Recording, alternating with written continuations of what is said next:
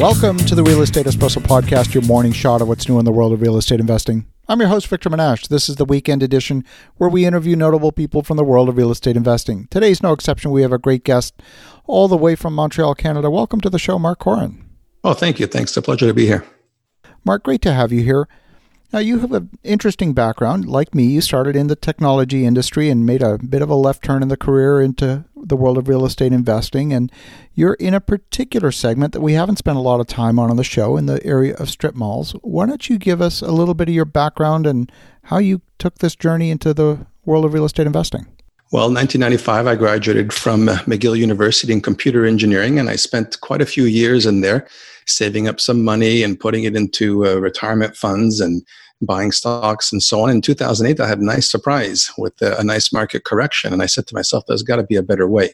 And of course, I grew up with my parents having owned a couple of residential spots in Montreal while we went to university, and they said, Marc, you should never work in real estate. You know, be an engineer.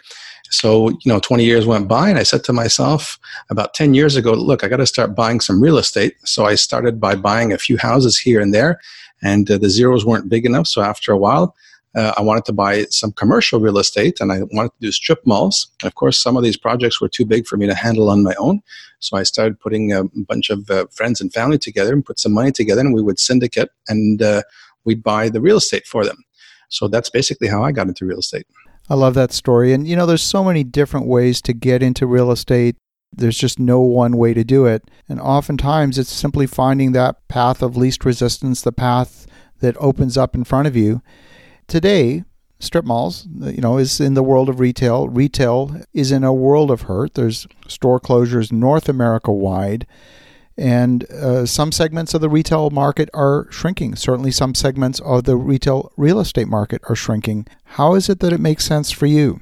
Retail and commercial strip malls are absolutely terrifying to me. So I'm going into a world where I see the risk, I see the price per square foot changing and so on. So, like they say, real estate is all about location, location, location. So that's one part of it. But the other part of it is product.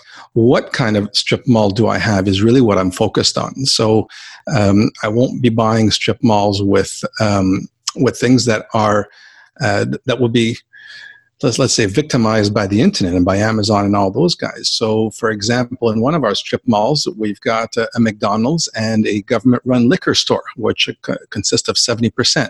So those things, those two types of products, I believe, are not subject to the whims of the internet world. People are going to go buy their McDonald's, they're going to go eat it there, and they're going to go and pick up their alcohol. I don't think that Amazon is allowed to deliver that kind of stuff.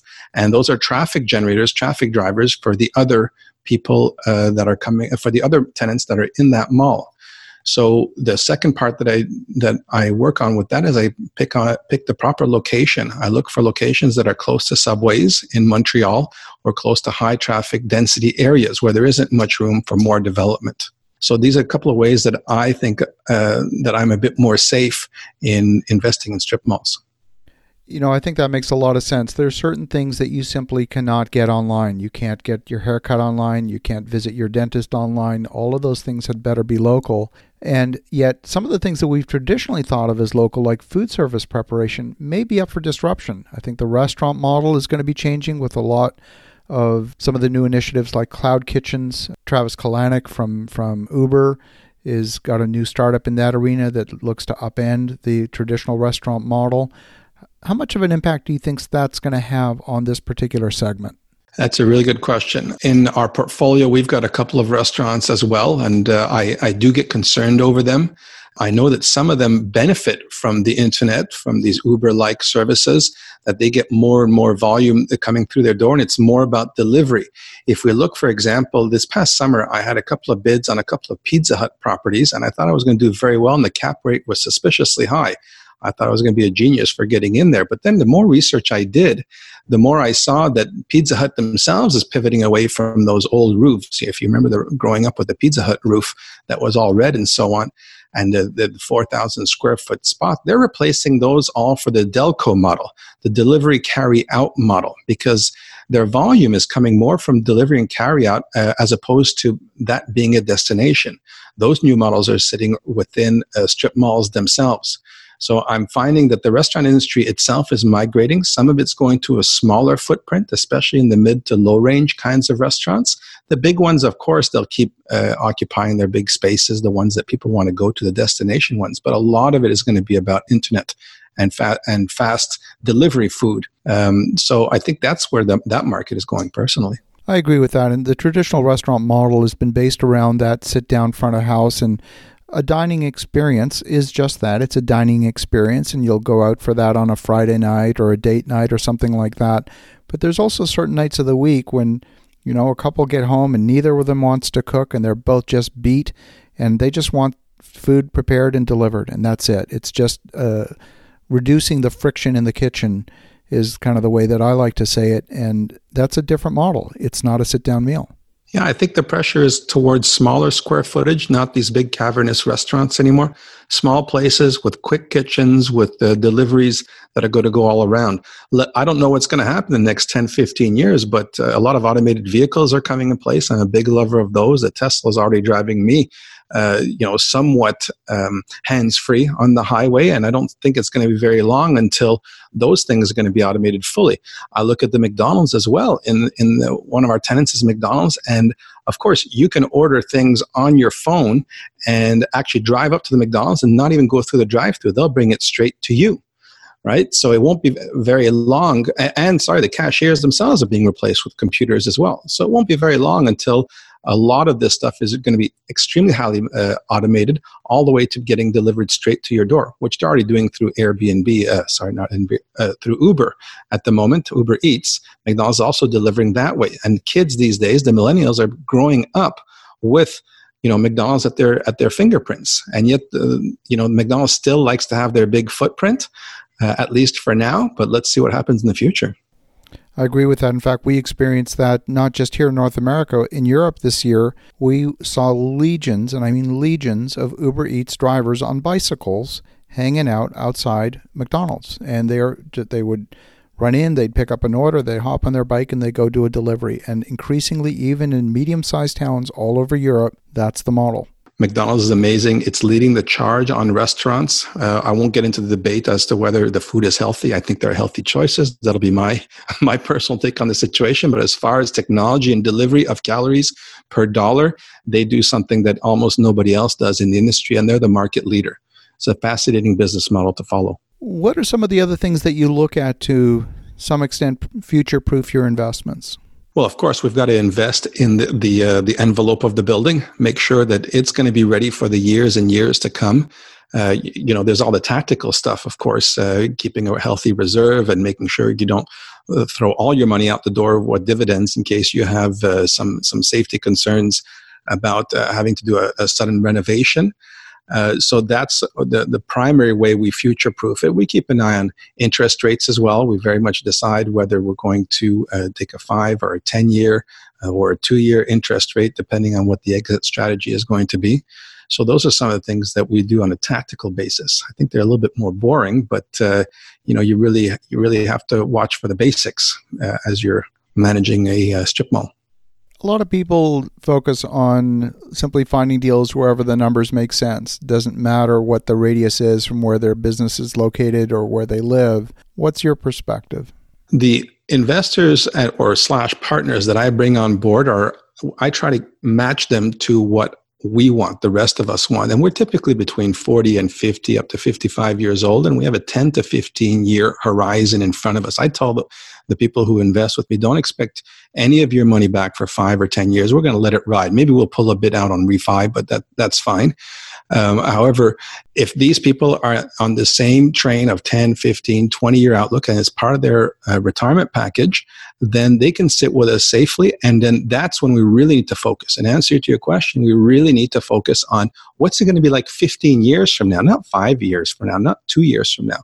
So that's why, we'll put in bids, maybe 10 bids a year, 8 bids a year, and maybe one will hit, because we make bids that are realistic. We securitize and de-risk it based on the price that we're willing to pay and the conditions that we're willing to see. And we take a look at the leases. Is there a 10-year lease, 25-year lease? I just signed with one government liquor board a 25-year lease. McDonald's is asking for 2 more extensions of 10 years, and they've still got 9 on this one. So these are 30-year leases. So this is the type of product that I'm working with at the moment, rather than some quick turns or flips or that kind of stuff. And in that case, all the stuff I mentioned before is really, really important. The location, and the product type, and whether that business is sustainable in the long run.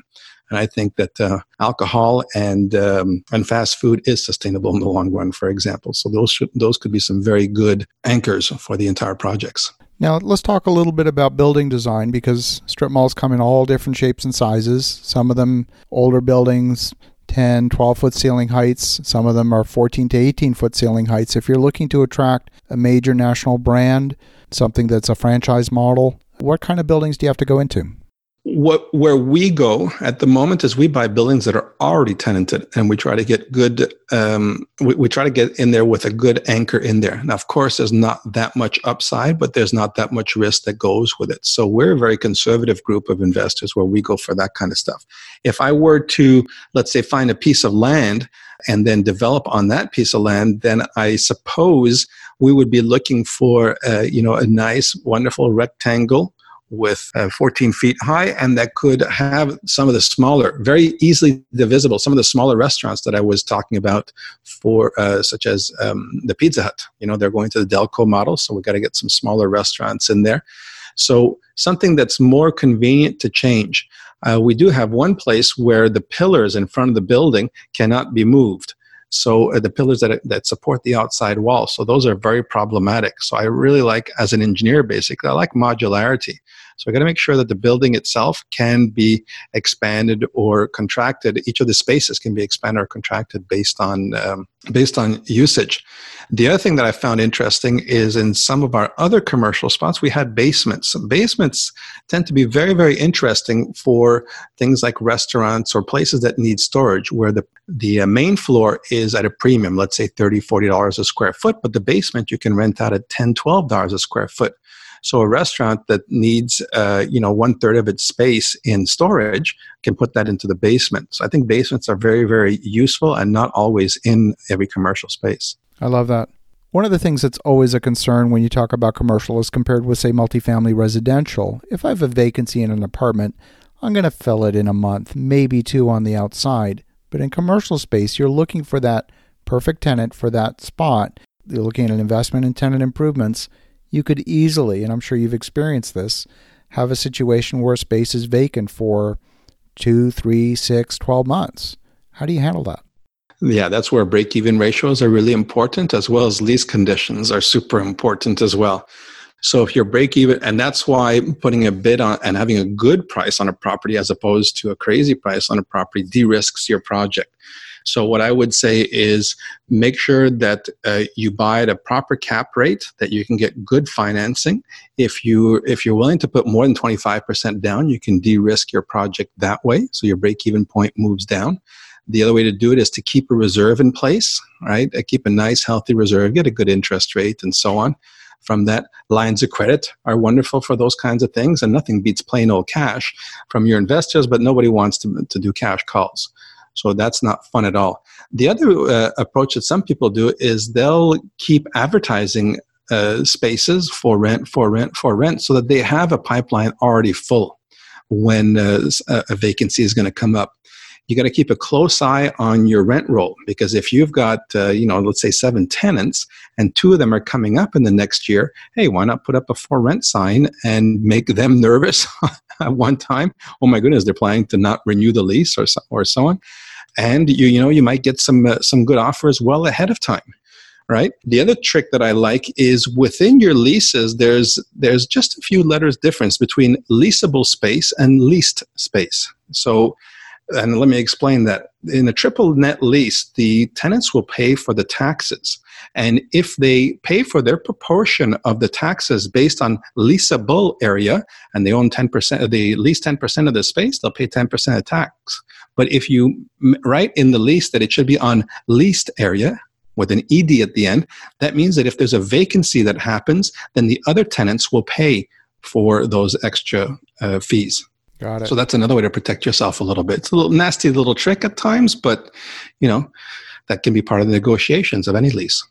Yeah. So it goes into the extra rent. Mm-hmm. All these ways to mitigate your cash flow. Absolutely. Absolutely. I love that. So if folks want to connect or if they want to learn more, what's the best way? Well, for the fun of it, I decided to put together a blog, markkoran.com. Feel free to go and have a look. Victor, maybe you can put that in the show notes or something. Absolutely. And, people reach out to me all the time, and I'm very available on the socials, all of them, and markkoran.com if you want to read more about me or listen to some other podcasts that I'm on. I'm always welcoming of new ideas and new opportunities and new people. So that's Marc Koran, spelled MarcKoran.com. And for the listeners at home, definitely reach out to Marc. Have an awesome rest of your weekend. Go make some great things happen, and we'll talk to you again tomorrow.